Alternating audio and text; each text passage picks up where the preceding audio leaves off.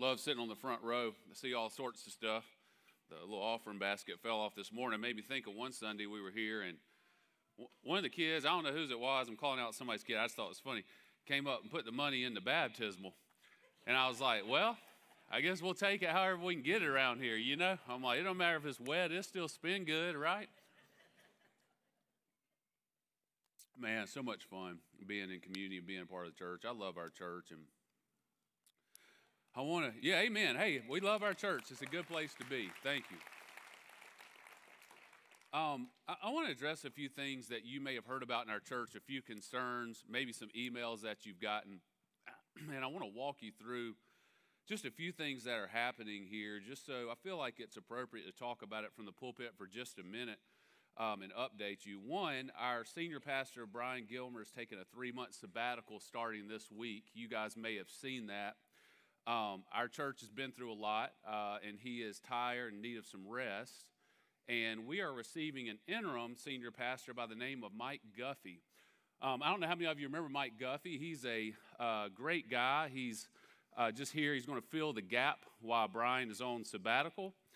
We've also had a couple of resignations lately. If you saw those emails, one is Lindsay Wolf, and Lindsay is our director of children's ministry. And I just want to say thank you to Lindsay publicly. I don't know if she's in here, but we're going to miss her on our staff, and I'm grateful for her time here, and she did some great work. You also may have gotten an email from I think it came from the Disaffiliation Task Force, who is tasked with helping us honor our church vote to pursue disaffiliation from the United Methodist Church, and they were given an update about the Trinity campus and some concerns about to whom it belongs, the Trinity campus. So there's a lot happening. I won't get into the details of that because that's not all worked out. But here's what I will tell you in saying all of that is that we have some incredibly talented lay leaders who are on church council and other committees. I have full confidence that we are headed towards a new chapter. And I believe we're going to come out in a much better place than where we've been. And what you need to know is that in the meantime, we're going to keep doing church. I want you to know that in the meantime, we're going to keep doing church, and we have some staff here who are fully confident, fully capable, myself included, who are committed to the life of this church. And we're not going anywhere. And I want you to hear that we're committed to this place. And so I would ask that you be praying for our leadership as we make some really important decisions coming up, especially this week. And my goal moving forward is to be as transparent as possible with this congregation about what's going on in the life of our church. I think you as a congregation are the ones who keep the lights on. You as a congregation are the ones who make the ministries happen. And you deserve to know what's going on in the congregation. But I just want you to know I'm confident where we're headed. And if you feel a shift going on in the church, I think a shift is taking place. But I don't think a shift is bad. And I think it's a good shift. I think the Lord is moving. I think the Lord is in this place. And I think we're on to good things. And I stand in confidence when I say that. I'm confident that we're going to be in a better place within a few months. And the Lord is going to do great things. And I just want to say that to you this morning and encourage you. I hope you're encouraged. I know it hasn't been easy. It hasn't been easy on me. It hasn't been easy on any staff. But we do have folks who are committed, and we're going to see it through. So thank y'all for letting me share that with you this morning. Speaking of, we're going to talk about stepping out in faith today. I think it's really, and especially in light of what I just shared with you, it's really important that we talk about what it means to be a people of faith. What does it mean to step out in faith? Where are you in your individual spiritual life as far as faith? Where are we as a church when we talk about faith? Where are we as disciples of Jesus Christ when it comes to faith? Really, everything we do as followers of Jesus is about faith. Hebrews 11:1 defines faith as this. It defines faith as being sure of what we hope for and certain of what we do not see. I'm going to say that again. Faith is being sure of what we hope for and certain of what we do not see. I might say it a third time. Faith is being sure of what we hope for and certain of what we do not see. Y'all got it? Okay. If you can't see it, if you can see it, it's not faith. Faith is trusting in God in the uncertainty. It's not knowing the outcome and still trusting in Him. If you know the outcome, if you can see it, it's not faith. So we're going to read about a man who had to step out in faith, trusting in the promises of God. He's traveling into the unknown. He's stepping into uncharted waters. He's going into unfamiliar territory. He had no idea what challenges lied ahead, but he stepped out in complete faith because God had called him. His name was Abram, also known as Abraham. Do you all remember him? You remember the song? What was the song? Father Abraham had many sons. Many sons had Father Abraham. This is awkward. I don't want to keep going. But anyway, okay. But yeah, Father Abraham, you remember him. We all know the song, right? Because he became the father of many nations. And he had to step out in faith. And here's what Genesis 12 says. I want to read to you Genesis 12, verses 1 through 5. Genesis 12, verses 1 through 5. And I'm going to ask you to stand for the reading of the scripture. It says in Genesis 12, 1 through 5, it says, "The Lord said to Abram, 'Go from your country, your people, and your father's household to the land I will show you. I will make you into a great nation, and I will bless you, and I will make your name great, and you will be a blessing. I will bless those who bless you, and whoever curses you, I will curse. And all peoples on earth will be blessed through you.' So Abram went as the Lord had told him, and Lot with him. And Abram was 75 years old when he set out from Haran. He took his wife Sarah, his nephew Lot, all the possessions they had accumulated, and the people they had acquired in Haran, and they set out for the land of Canaan, and they arrived there." And this is the word of God for the people of God. Father, bless the teaching and preaching of the word today as always. In Jesus' name, amen. And you can be seated. So I'm going to go pretty quick because we have communion today, so just hang on to your seat. But just as a reminder, we're only 12 chapters into the Bible right here. And so we've had Adam and Eve. We've had Cain and Abel. We've had the flood, which wiped out most of humanity. We've had the Tower of Babel. And then comes Abram. And we see quickly that humanity is very fallen. In fact, about the time humanity gets some momentum, sin enters the picture and they fall. But we see that our God is a God of redemption who is continually weaving a plan of redemption in and out of the Bible. In fact, Abram will be a conduit to lead God's people into redemption. So the first thing we see is that he calls Abram from his own country to somewhere else. We know that he actually calls him to a place called Ur. And I think that's really funny because I'm like, I can't imagine if you were from Ur. Like, where are you from? Ur. It's like, Ur. I'm from Ur, which was in Mesopotamia. But he's calling him to the land of Canaan. However, he doesn't know that he's calling him to the land of Canaan. And so the first thing I'll say to you today about faith is that in order to step into the unknown, we must leave the known. Once again, in order to step into the unknown, we must leave the known. You have to leave the familiar, the comfortable, the known, in order to go to a place of uncertainty. Might be a place you're trying to decide whether to leave. Might be, it could be a job. It could be a relationship. It could be going into full-time ministry.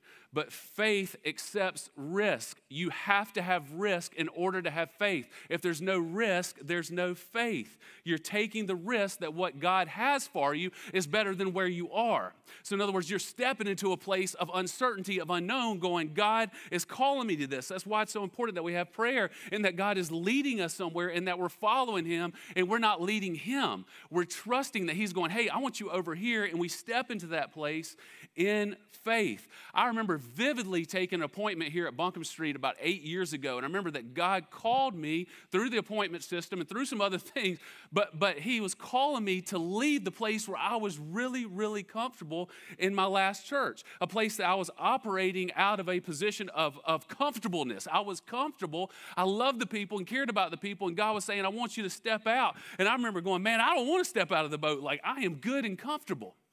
So I was having to leave a place where I was comfortable into a place where I was uncomfortable. Faith prays, faith hears, faith receives, and faith acts. In other words, you pray to God, you receive an answer to him, you hear it, and you step out and you follow it. Faith is not hearing and then not doing it. If you just hear what God wants you to do and you don't do it, you're not stepping into a position of faith.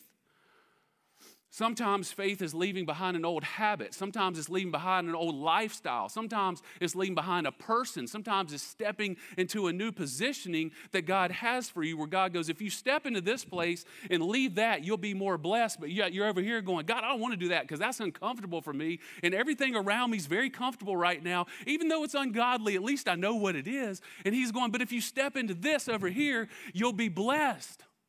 But yet so many times between the comfortable and the blessing is just us going, man, I don't want to do it.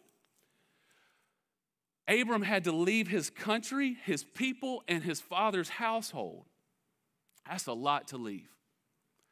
He had to leave, he had to let go of the temporal and cling to the eternal. He had to let go of his own agenda and seek God's agenda. Remember, he's leaving his homeland, and listen, they didn't have planes. They didn't have cell phones. They didn't have cars. I mean, I don't know if you got on a camel and went to see your family. I don't know how that worked, whatever. But like he was literally leaving everybody. There's no FaceTime. There's no messenger. He's literally stepping out. Hebrews 11:8 says this. It says, by faith, Abraham, when called to go to a place where he would later receive as his inheritance, obeyed and went. Listen, even though he did not know where he was going, even though he did not know where he was going. He did know where he was going. He couldn't see what was on the other side. Faith is not being able to see around the curve, yet still doing it. I want you to imagine this. I want you to imagine that you're driving and you're in the mountains and you go, you know what? I'm not going to go around any curves because I can't see what's on the other side. So I'm just going to drive until I see a curve, and then I'm going to stop, and we're not going to go any further. How far would you get? You wouldn't get anywhere. See, faith is saying, I'm going to drive around the curve even though I don't know what's on the other side. But so many of us want a straight path. We're like, God, I just want to be able to see what's ahead, and I want to make sure, and I just want to know for certain, and I want to see what's going to happen. And God's going, no, you got some curves in your life. The reason we don't want to go around the curve is because we're in the driver's seat and not God. If God's in the driver's seat, then you don't have to worry about faith because you're just going, you don't have to worry about what's around the curve because you have the faith to go, God's driving. I mean, it's Carrie Underwood had the best theology. I mean, it's like, just take the wheel, right? Take the wheel. Like, you take it, God. I'm going to sit in the passenger seat. We're going to go around a bunch of curves, but I am with you. Therefore, I know that I will be okay. Now, for some of us, this is easier than others because a lot of people, some people, at least I know in this room, I know some of you have the gift of faith. That's a biblical gift where God actually has given you an extra dose to be willing to step out. I'm not a great, that's not my gift. I have other gifts, but faith, I love surrounding myself with people of faith. Now, you have to be careful because you got to slow them down sometimes because they're like Peter, and they just jump right out of the boat. And before you know it, like all the faith people are just in the water, and you're like, wait a minute. But that's a gift, and so it's important as a pastor, as leaders, that we surround ourselves with people who have the gift of faith who can say, hey, we need to step out of the boat. It's time to step out of the boat. Genesis 12:1, it says, the Lord had said to Abram, listen, go from your country, your people, and your father's household, listen, to the land I will show you. Not that I'm showing you, but that I will show you. So next, what I would say is that faith isn't trusting in the seen, but in the unseen. Faith isn't trusting in the seen, but in the unseen. God's saying, trust me, follow me, I will show you. Have you ever been there? I know that I have before where I'm going, man, he's like, just trust me, just follow me, I will show you. But you're like, well, before I buy a car, I want to test drive it. Before you marry somebody, you want to meet them. You want to lay eyes on them. Before you take a job, you want to see the job description. Well, God, before I do that, I want to make sure, right? But stepping out is what the Lord calls us to do. Not knowing exactly what the next steps are going to look like. He doesn't give Abram the details, but what he does say, if you trust me, I'll bless you. If you trust me, I'll bless you. If you'll walk in step with me and follow me, I will bless you. There's a sevenfold blessing that he says in the scripture. 7 things. I'll throw them out there real quick. He says, 1, I'll make you into a great nation. 2, he says, I will bless you individually. 3, I will make your name great. We're singing about him this morning. 4, you will be a blessing, so to others. 5, I will bless those who bless you. 6, whoever curses you, I will curse. And then 7, all peoples on earth will be blessed through you. So one other thing I would say to write down and understand this is that obedience leads to blessing. Disobedience leads to lack of blessing. So if you want to be blessed, you're obedient. If you don't want to be blessed, don't be obedient. If you want to have the gifts of the world, don't follow, don't have faith. But if you want to have the gifts of God and his blessing, take a step out for God. Verse 4 tells us that Abram left as the Lord had told him. So as the Lord had told him. Verse 4, it says, so Abram went as the Lord told him, and Lot went with him. And Abram was 75 years old when he set out from Haran. We're going to talk about 75 years old in a minute. But it says, as the Lord told him. What would it look like if we did as the Lord told us? What would that look like if we all did as the Lord told us? Not as I want to, not as makes sense, not as everything seems to be lining up to go that way, but what if we did as the Lord told us? What if we collectively listened for the will of God? What if as a church we collectively hit our knees and listened for the will of God and asked God and prayed and sought God and prayed and fasted and spent 40 days in fasting and said, God, show us, teach us, show us what to do, who to be, who we need to be, what's our vision, what's our plan, what's our purpose? What if we asked him and when we received, we stepped in faith? We stepped out trusting, well, I need all the answers. We wouldn't have all the answers. Faith is not having every answer out there. Faith is trusting and stepping into a place of the unknown. It'd be exciting, wouldn't it? Life wouldn't be boring if you're living in faith. It's not boring if you go, God, I feel like my life is so mundane and boring. I promise you're not living in faith. You're living in the everyday, just grind. But God didn't create you for the grind. God created you for the kingdom. And if you have kingdom purpose and you wake up every day and go, God, I want to follow you, I want to seek you. I'm not talking about big picture. I'm just talking about God says, hey, I want you to stop and talk to the guy at Quick Trip and have a word of encouragement with him. Looking for opportunities to speak life into people. We try to mitigate risk. I do this in my own life. I want to mitigate risk. I'm like, let me get the risk down to about this big and I can do it. But the problem is if the risk is this big, you don't die on a cross. You die on a cross when you're not mitigating risk, but you're living in the kingdom. You're living the life that God wants you to live. And it's like this. And God goes, I'm going to work all in here if you would just trust me. But he doesn't promise you a long life. And he promises you that he will be with you no matter what.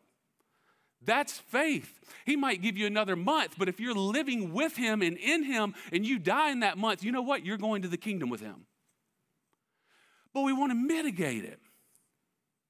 See, Abram moved to another country. He left his family behind, everything. And it says that he took Lot with him. Lot was Abram's nephew. If you remember later, they go two separate ways. Lot takes the easy way. Abram takes the hard way. It's really another sermon. But it tells us he was 75 years old. 75. Now, listen. This man lived 175, by the way. So 75 wasn't really that old, but it was still an advanced age for a calling.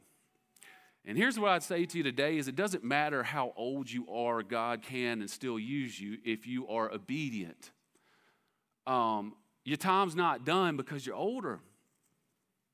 When God calls, he calls. I remember when I was in divinity school, I remember it was one of the youngest divinity schools. The average age was 26 years old. And I can remember everybody wanted to study with all the young people because they thought the young people were all spry and, they could, study better or whatever. And I remember I specifically sought out a group of people who were all second career.